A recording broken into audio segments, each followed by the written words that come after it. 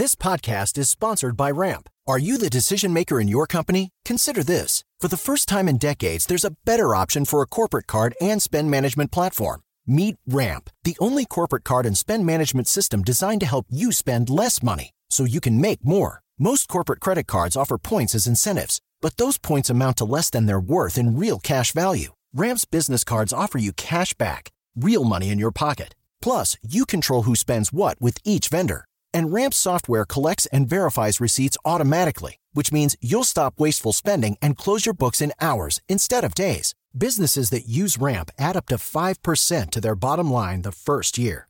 If you're a decision maker, adding Ramp could be one of the best decisions you've ever made. And now get $250 when you join Ramp for free. Just go to ramp.com/easy. Ramp.com/easy. RAMP.com/easy. Cards issued by Sutton Bank and Celtic Bank, members of FDIC. Terms and conditions apply. My name is Ariel. I moved to the U.S. at 19. I spoke no English and I struggled finding job opportunities. Everything I have, I owe to the Adult Literacy Center and getting my high school diploma at age 22. It was an honor helping you achieve your greatness. Now you're helping others achieve theirs. It inspires me. When you graduate, they graduate. Find free and supportive adult education centers near you at finishyourdiploma.org. Brought to you by Dollar General Literacy Foundation and the Ad Council. As the #1 audio company, iHeartMedia gives you access to all. Every audience, live conversations, trusted influencers, and the insights and data you need to grow. iHeartMedia is your access company. Go to iHeartResults.com for more.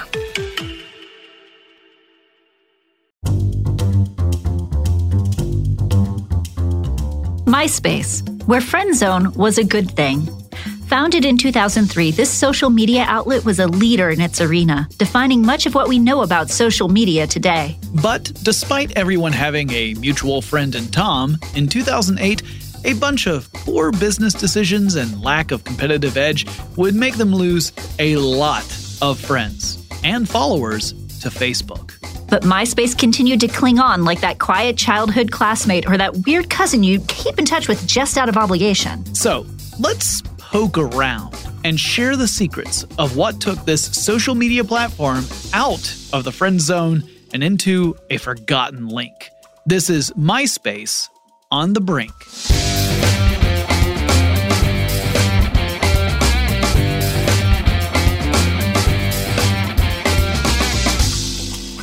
Hi, I'm Jonathan Strickland. And I'm Ariel Caston. And you're listening to The Brink, where we are exploring the almost forgotten website MySpace. I mean, it still exists, like we said. Yeah, but I mean, I think there are people who might be listening to this podcast right now who are like, what is MySpace? Or I've heard of that, but I've never visited it. I've never seen it. So, interest of full disclosure, Ariel and I both, at least once upon a time, had active MySpace accounts. Yes, I think I maybe added 2 things to mine. I was a desperate clinger to LiveJournal prior to joining Facebook, but I kind of made an almost direct link. I had a MySpace, but I didn't utilize it. I used MySpace quite a bit for a while, and I clung to it for a while. I actually had a MySpace profile, and when Facebook finally opened up and allowed old people like me, who were no longer college students, to Yes. finally join, I maintained both a MySpace and a Facebook profile. But they did fall off the brink, I would argue. Mm-hmm. Like the value of that company plummeted to a ridiculous amount. When you look at how much it was valued at its peak versus how much it was last sold for, it was a phenomenal difference. Yeah. But like we said, they didn't completely go away. No, they just fell into obscurity. Yeah, so it's not like this is one of those stories where you have a company that has gone into, say, bankruptcy and just sort of faded out. Even our Toys R Us story, we talked about how that company seemingly was gone for good, and then now there's an effort to sort of resurrect the brand. MySpace never quite went to fully dead. It's only mostly dead. Yeah. So let's talk a little bit about its history before we get into what happened. Sure. So MySpace was founded in 2003, as we said in the intro, by Chris DeWolf and Tom Anderson. Tom Anderson being your friend Tom when you join MySpace. Everybody gets a friend with Tom. Yep. Or did, at least.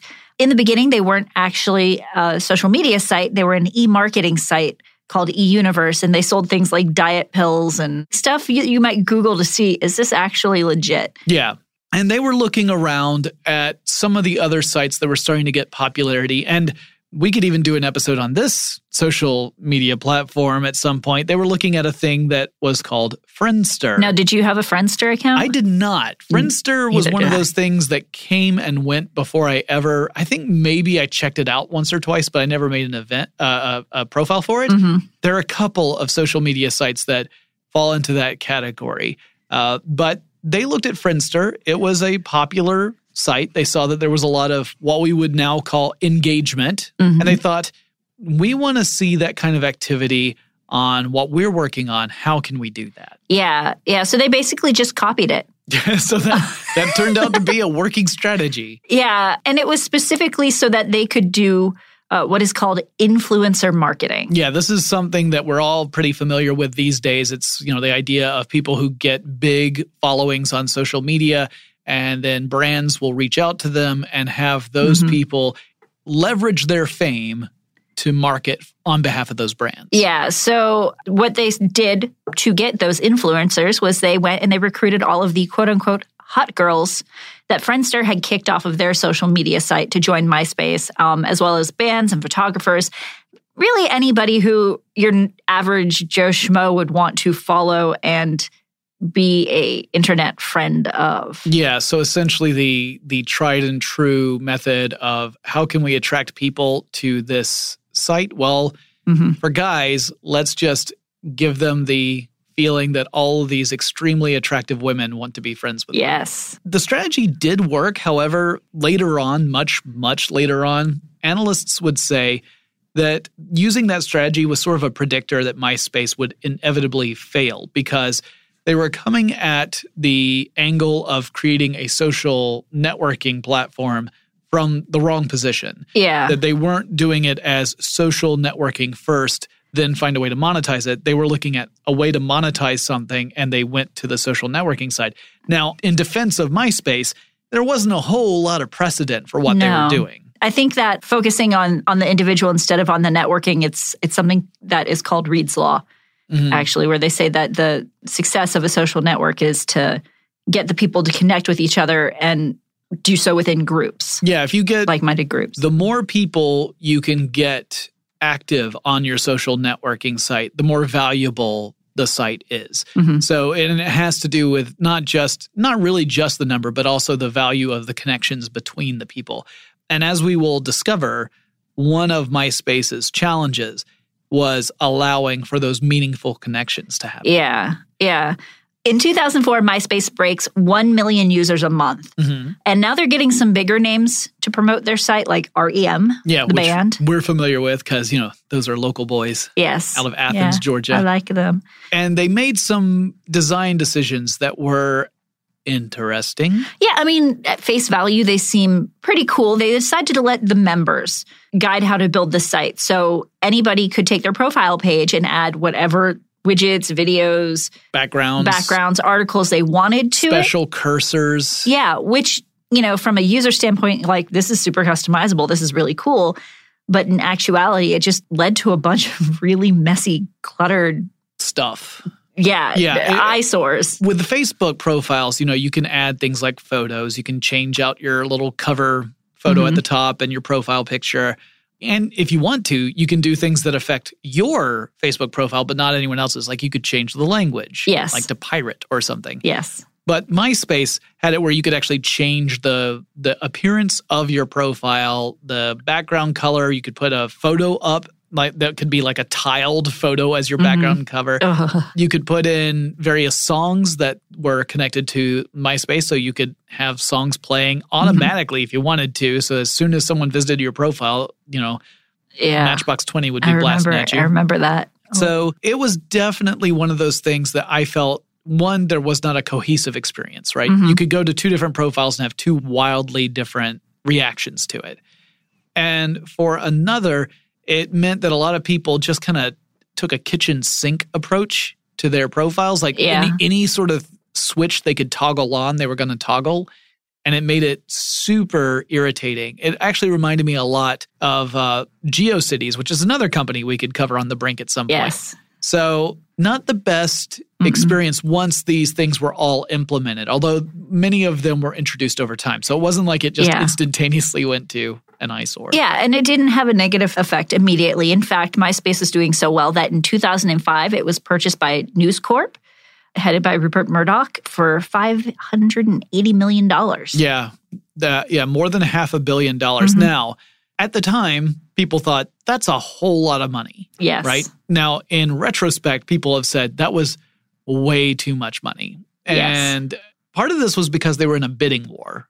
It wasn't just that they were... they were actually fighting with Viacom to buy it. So this was something where you had two very wealthy companies with very deep pockets ready to go after the same property.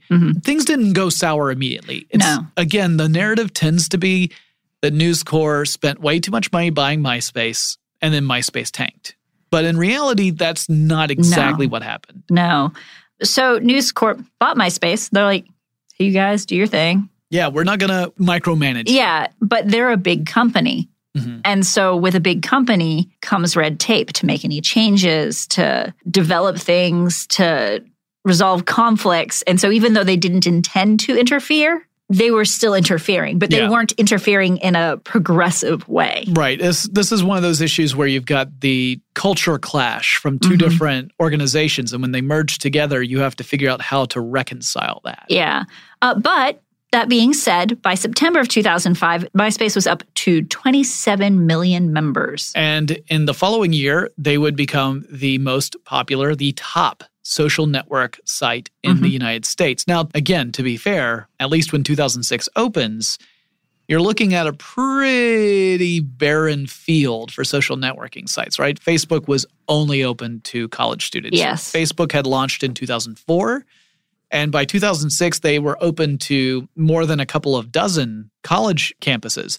But if you didn't have a valid college email, you could not have a Facebook profile. That was frustrating. Yeah. Because I had friends who, I do theater, so I've got friends all over the age spectrum. And I had some older friends who were using their old college emails to get in. And I was very envious. Yeah, I had already graduated college, so I didn't have the opportunity. And I didn't maintain a college email address. So... yeah, I was not able to get a Facebook account when it first opened. Yeah. Also, why would I need one? I already had You a had MySpace account. And MySpace didn't have that restriction. Yeah. Also, at this time, MySpace lands a really good deal.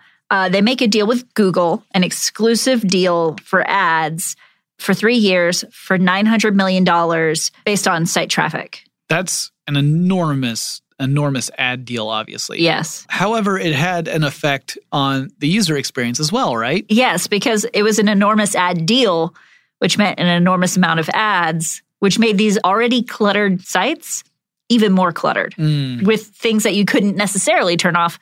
All of these ads that MySpace wanted to push, the whole behind purpose for MySpace. And meanwhile, MySpace was also starting to get into some trouble due to the fact that there were these rather lascivious, provocative images, let us say, racy, as you have put in our notes, photos. And this was, again, that was like one of the initial strategies that they had to attract people to the site. But now they were starting to get a lot more attention about these racy photos, and to the point where people were starting to question whether or not MySpace might even be a porn site. Yeah. There were investigations launched to figure out whether they were exposing pornography to minors. So now you've got people thinking, well, maybe this isn't the safest place for me or my family. Maybe instead I should look to alternatives. And Facebook was right around the corner. In September 2006, Facebook would open up the platform so that anyone with an email address who was 13 years or older could get a Facebook profile. Now, people did and do still get around that age limit. Despite all that, in 2007, MySpace is still going strong, despite the people saying, well, maybe I should try Facebook. Facebook might be a safer place for us. And despite the reputation. MySpace had about 300 million registered users and a evaluation of $12 billion. 12 billion. That's based on numbers that may or may not come true. So right. That's a number that's often cited, that $12 billion valuation. It is very difficult to nail down exactly where that value was. It was largely in the promise of having 300 million people and an X amount of landscape where they could potentially show advertising and a estimation of how much those ads would be worth. It was based on a lot of estimations, essentially. However, at this time, in MySpace's heyday of use, News Corp decides that it wants to start focusing on something else, and that something else is trying to buy the Wall Street Journal. And meanwhile, Facebook is starting to catch up. It had not caught up entirely to MySpace yet, but it was chomping at the heels. So here is MySpace at its peak, valued at $12 billion, tons of users. Facebook is catching up, but it looked like at the time that even if Facebook did catch up, there'd still be plenty of room for both platforms to coexist. However, as it turns out, even though no one was sure about it yet, MySpace was actually on the brink, and it was just about to fall off. We'll explain more in just a moment, but first let's take a break to thank our sponsor. AI might be the most important new computer technology ever. It's storming every industry, and literally billions of dollars are being invested. So buckle up. The problem is that AI needs a lot of speed and processing power. So how do you compete without costs spiraling out of control? It's time to upgrade to the next generation of the cloud. Oracle Cloud Infrastructure, or OCI. OCI is a single platform for your infrastructure, database, application development, and AI needs. OCI has 4 to 8 times the bandwidth of other clouds, offers one consistent price instead of variable regional pricing, and of course, nobody does data better than Oracle. So now you can train your AI models at twice the speed and less than half the cost of other clouds. If you want to do more and spend less like Uber, 8x8, and Databricks Mosaic, take a free test drive of OCI at oracle.com/strategic. That's oracle.com/strategic. Oracle.com/strategic. Check the backseat. Check the backseat. All right, come here. Check the backseat. Gets in your head, right? Good. Because every year, dozens of children are forgotten in the backseat of a car by a parent or caregiver. All never thought it could happen to them. But with changes in routines, distractions, or a sleeping child, it can happen to anyone. Parked cars get hot, fast, and can be deadly. So get it in your head. Check the backseat. A message from NHTSA and the Ad Council. Hey, it's Zuko and Kayla from The Wake Up Call. Enjoy your podcast, but when you're done, don't forget about us. We have a radio show. We try to bring a smile to your face every morning. We also talk to some of the hottest country stars of today, and we like to share some good news with That's What I Like. Because Lord knows that's hard to find. When you're done podcasting your podcast, listen to us at 92.3 WCOL. Set your preset on your radio right now, and don't forget you can listen to us online on the iHeartRadio app.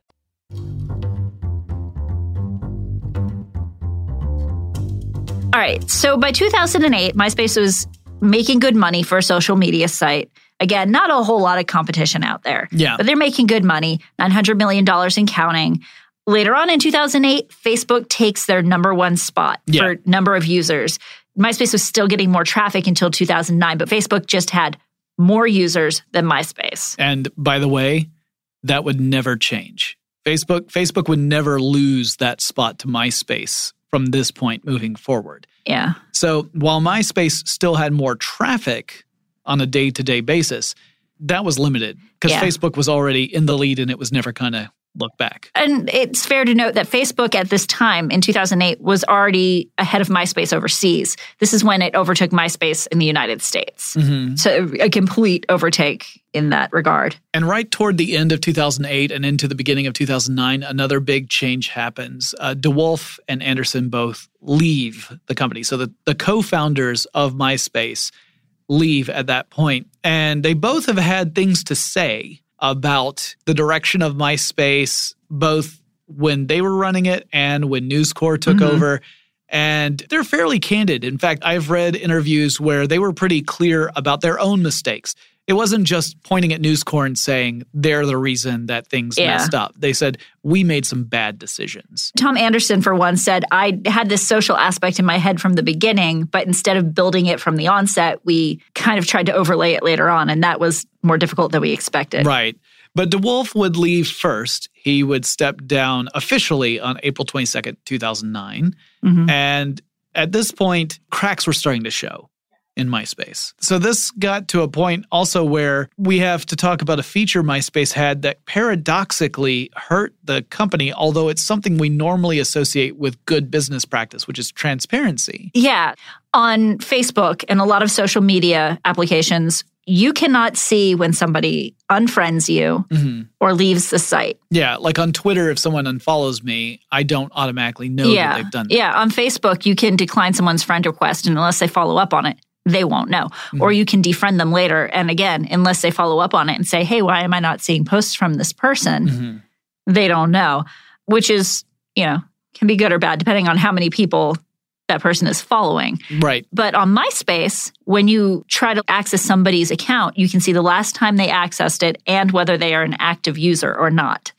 So if you go on and you see that these people that you were following are no longer using MySpace either frequently or at all, you might go, why am I even still here? Why am I here? Yeah. Maybe I should stop using it too. So that ended up actually being a weakness for MySpace. Yes. One of the other things that was starting to become clear is that Facebook had been built from the ground up as this social networking platform, whereas MySpace had come from more of an entertainment perspective.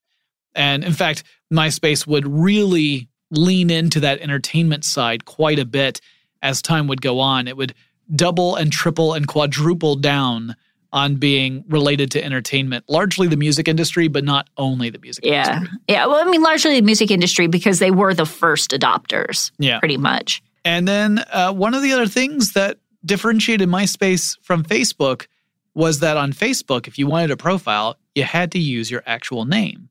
And MySpace, they wanted you to use a handle or, an alias. Yeah. And this requires some backtracking a little bit. Back in the early days of the internet, the general thought was that you would use a handle, a nickname everywhere. You wouldn't share genuine personal information. That's not safe. It's so different now. Now we get into cars with people that we don't know, that we used an app on our phone to connect to, right? Yeah. But back then, you wouldn't share your name online. It was considered to be dangerous, potentially. However, what it also allowed you to do on Facebook was look for your friends and your family who also had profiles and make it very easy to connect with them. On MySpace, it was not easy to connect with people you knew because MySpace depended upon shared interests, not whether or not you know that person in real life. Yeah. So you could share your MySpace username with people and they could add you that way. But there was no easy way within the network itself for you to track down your friends and your family. You just had to hope that your friends liked the same weird stuff you liked. Yep. And sadly, not enough people like eating Jell-O in their underwear while listening to They Might Be Giants. So I had hardly any friends. Which I don't understand at all. That's like the best thing. Don't knock it till you try it, people. They also had poor product development. Yes. So MySpace made a bunch of products and features. As we said, they were rolled out slowly, but maybe not slowly enough. They were poorly built and they had a lot of bugs. And it caused a lot of frustration among the users. Yeah, Krista Wolf would say that one of the big reasons he felt MySpace faltered was that they were spread too thin. They had all these ideas for different features they wanted, and instead of contracting that out or inviting developers to work on the platform with them, they decided to try and tackle it all themselves. And they just didn't have the skill set to do it, nor did they have the focus because they were trying to do too many things at once. And so what you ended up with were a bunch of half-baked features that didn't work so well and just added to that user experience frustration. And meanwhile, Facebook was taking the different approach. They opened up an API, an application programmer interface, and they said, if you want to build applications on top of the Facebook platform, do it. And that meant that you had teams that were really focused on creating very specific functions. And they could make it really, really great because that's all they were working on. They just wanted to make that one thing. MySpace was trying to make all of the one things. Yeah. So MySpace had a bunch of feature bloat on top of their ads. Yeah, just making it even more messy to visit. Yeah, and they also tried to go more global at that time. And unfortunately, the expansion, they couldn't really make a lot of progress because Facebook had really hit most of those markets already. Yeah. The one place that was an exception was Mexico. Yeah. So In 2009, they do what all companies facing the brink do, and they lay off a bunch of employees, 30% of their employees. Right. That was pretty rough. They also, this was something I did not know until I read the notes that you had put together for this episode. MySpace was in some ways a banner child for the wasteful startup, even though at this point they were no longer a startup. They were part of a much larger company. One of the things I often associate in my head with startup companies is ostentatious, expensive office space that tends to emphasize style over function. MySpace managed to go one better than that. Yeah, they were paying $1 million a month for an office in Playa Vista, and they never actually moved in. They might have had intentions to, but they didn't. So they were paying $1 million a month for an empty office space. Yes. Wow. All right, yeah, so that's, by the way, we're going to have some lessons at the end of this episode about things that MySpace did wrong. I'm just going to cut to the chase here. That's bad business. Yes. To pay $1 million for space that you're not using. And News Corp would eventually in 2010 say, maybe we made a few missteps. We might not have done this the best way over the last couple of years, which was the entire time that they had MySpace. Yeah, they're like 3 or 4 years. You've had them 5. So the first year you were good. Yeah. In 2010, they also decided, well, we're going to fix that. We're just going to try to copy Facebook. And they even integrated with Facebook Connect, but it was too late. Yeah, people who were interested in Facebook were on Facebook. They didn't need to have a second Facebook to their Facebook. It wasn't that meme, yo dog, I see you like Facebook, so I put Facebook in your Facebook. But there's a common theory that if they had started copying Facebook from the beginning, that maybe they would have just been Facebook. They would have held on to their user base, and then Facebook would have only been an aging college population. Yeah, which is what they did in the first place because they copied Friendster. So they didn't follow their own success line. Yeah, Mike Jones, who was the CEO of the company, was essentially, he said, we're not really a social networking site anymore. We're not like Facebook. Now we are a social entertainment destination. And this was really where we saw a big push to redefine MySpace. Unfortunately, MySpace's popularity had fallen so much that this rebranding, even though it would take place a couple of different times, like they tried rebranding a couple of times, didn't have the impact needed to really bring MySpace back in force. So they tried to just be a complimentary service bands could use to Facebook to promote their music, which is still something that happens today. Although I'm surprised because it's only bands discovering other bands, I would imagine. Yeah, I mean, it's I will say that if you want to check out music and music videos, the way it works on MySpace is way easier than on Facebook. Facebook is not well designed for that. No, it's not. However, everything else, like all the people tend to be on Facebook. So there still is not that much call to go over to MySpace. So MySpace knew it was, they knew, they said we're an entertainment hub. They were predicting a loss of $165 million in 2011. That was the expected loss after laying off a large amount of people, leaving them with like only 450 employees. They had almost 1,000 more than that just a couple of years earlier. Yeah, and then that year their users dropped by 9 million. That's a lot of people. Yeah.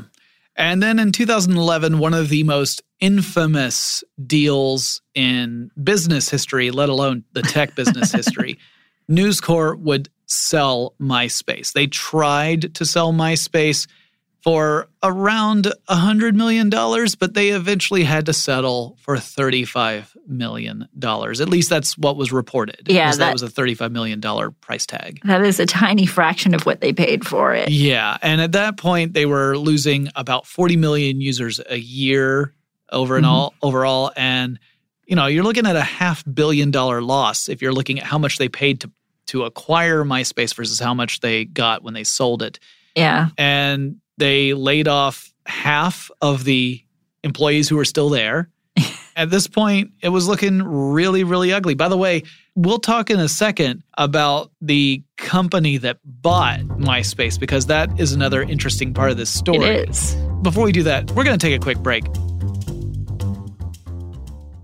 My simple solution to the problem was remove people from the scene and help them feel safer. In response to attacks against Asian Americans, Maddie Park raised over $250,000 to donate cab rides to the Asian community. There is so much more work to be done. We really need to come together and tackle this issue as a community. Support the Asian community.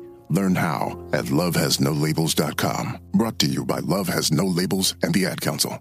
It's The Breakfast Club, the world's most dangerous morning show. Hey! Angela Yee is kind of like the big sister that always pokes you in the forehead.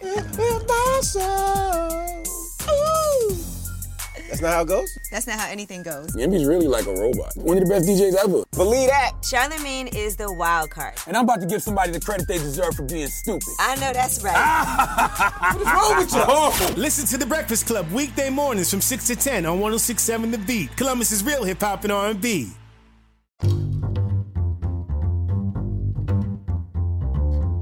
So, MySpace gets purchased for $35 million, pennies on the dollar for what News Corp paid for it.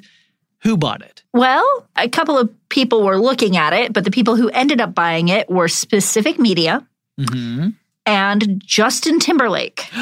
He brought sexy back. He did. And he did not say bye, bye, bye. No, he brought sexy back and he bought MySpace. Yes.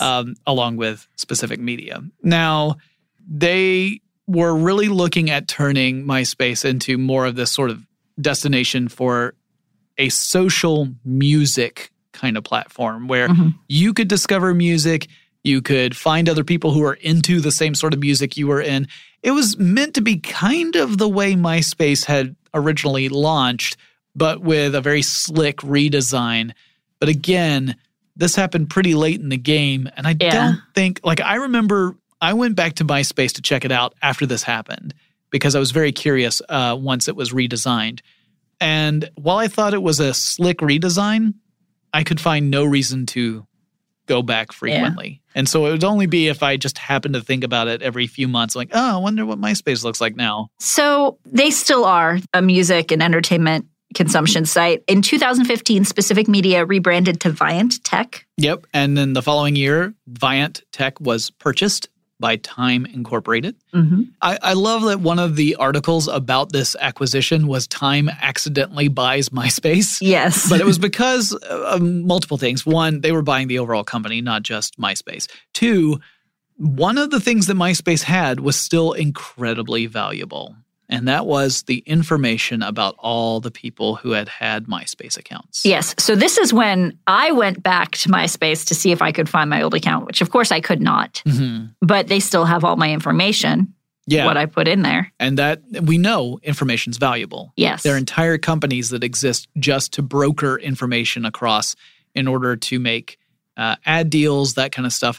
And so really, when you look at it, the deal that Time made was not really for MySpace necessarily. It was really for the 1 billion registered user database. That's what it really was about. Now, all this being said, all of this sadness about MySpace, it is something we should note. Facebook, as of this recording, is losing some of its younger user base because technology, it evolves. Yeah, well, and also you get to a point where young people who are growing up look at a social network that seems to have all older people on it, and they want something for themselves, right? They don't want to go to where all the old people are hanging out, which is a large reason why a lot of the Facebook folks didn't have any interest in moving over to MySpace. MySpace was viewed as the place where adults and total perverts were hanging out because of its terrible reputation.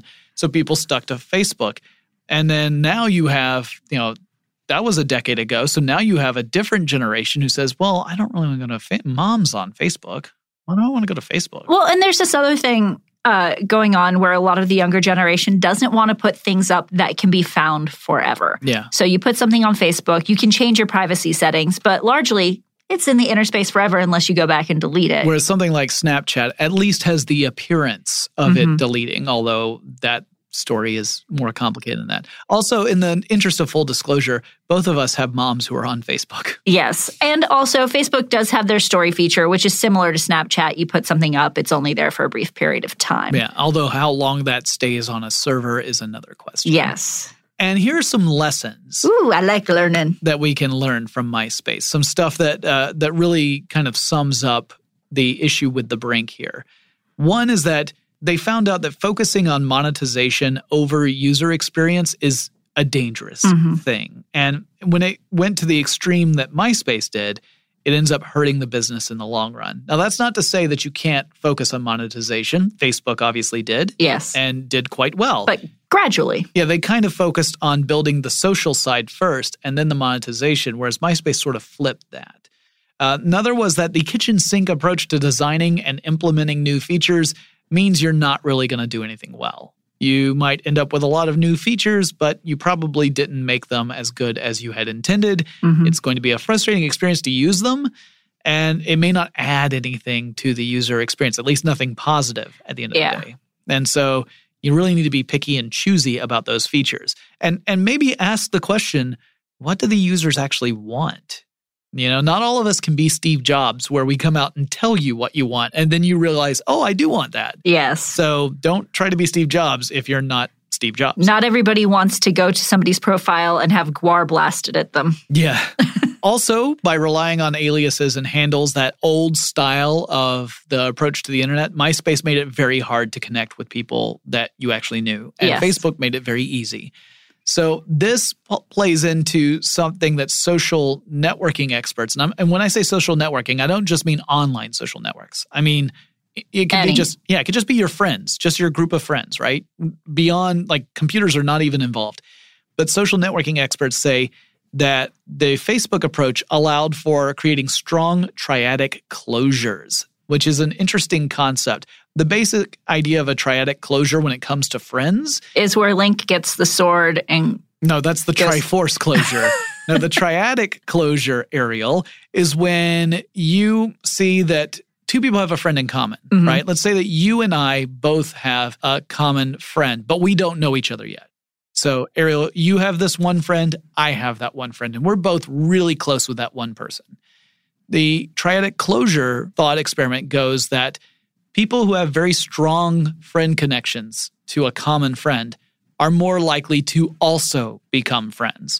Facebook's model works on that principle as well, because I'm sure you've had this experience where you visited a person's profile and you see someone maybe active on that profile. You're like, oh, that person sounds interesting. And then over time, you start interacting with that person and you become friends, right? And also you find out in Facebook that the world is much smaller than you thought it was. And you'll find out that people that you know in totally different circles somehow know each other. And that seems wrong. And then your brain explodes and you lay on the ground eating ice cream with a cat laying on your head for hours. Yes. So those are the lessons we've learned from MySpace, that cats laying on your head are very good at soothing you, and they're great therapy. And also just the thought of being too big to fail is toxic. You cannot take that philosophy to heart. I mean, Facebook is always in danger of doing that as well. And while Facebook now is larger than MySpace ever was, it's not to say that it's always going to be there. Yeah. You know, it's a thing that is worth remembering, is that it's always possible there's another social networking site down the line, or even something totally different that we can't anticipate just now, that will, quote unquote, take down Facebook the way Facebook took down MySpace. Yes. So, fascinating story. And if you ever do a search for worst business acquisitions, the News Corp MySpace one is almost always on that list. It was not unfortunate. Not the most expensive by any stretch of the imagination. There were bigger deals that went bad, but it was one that was just very, very high profile. And it also was one where a lot of people felt like it would be difficult to mess it up. Yeah. Because MySpace was so far ahead when it was all happening. But lesson there, you can mess it up. Yes. Well, I'm glad we were able to revisit this. I'm sad Tom is no longer my friend. You know what? I bet he still is. Just in his heart? In his heart, he's still friends with all 1 billion. He cherishes all 1 billion MySpace people. Well, that's sweet of Tom. I appreciate that, Tom. And until next time, this has been The Brink, and I have been Jonathan Strickland. And I have been Ariel Caston. If you would like to learn more about what we've talked about, as well as keep track of all of our episodes, make sure you visit our website at thebrinkpodcast.show. Or you can email us at feedback@thebrinkpodcast.show.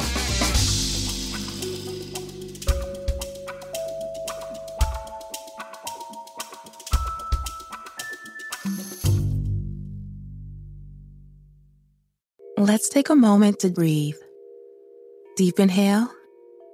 Extend your spine. Remain focused on what you're doing. If safe to do so, exhale slowly, leaning to one side. Inhale back to center. If safe to do so, exhale slowly to the opposite side. Find mental health resources at loveyourmindtoday.org. This message is brought to you by the Huntsman Mental Health Institute and the Ad Council.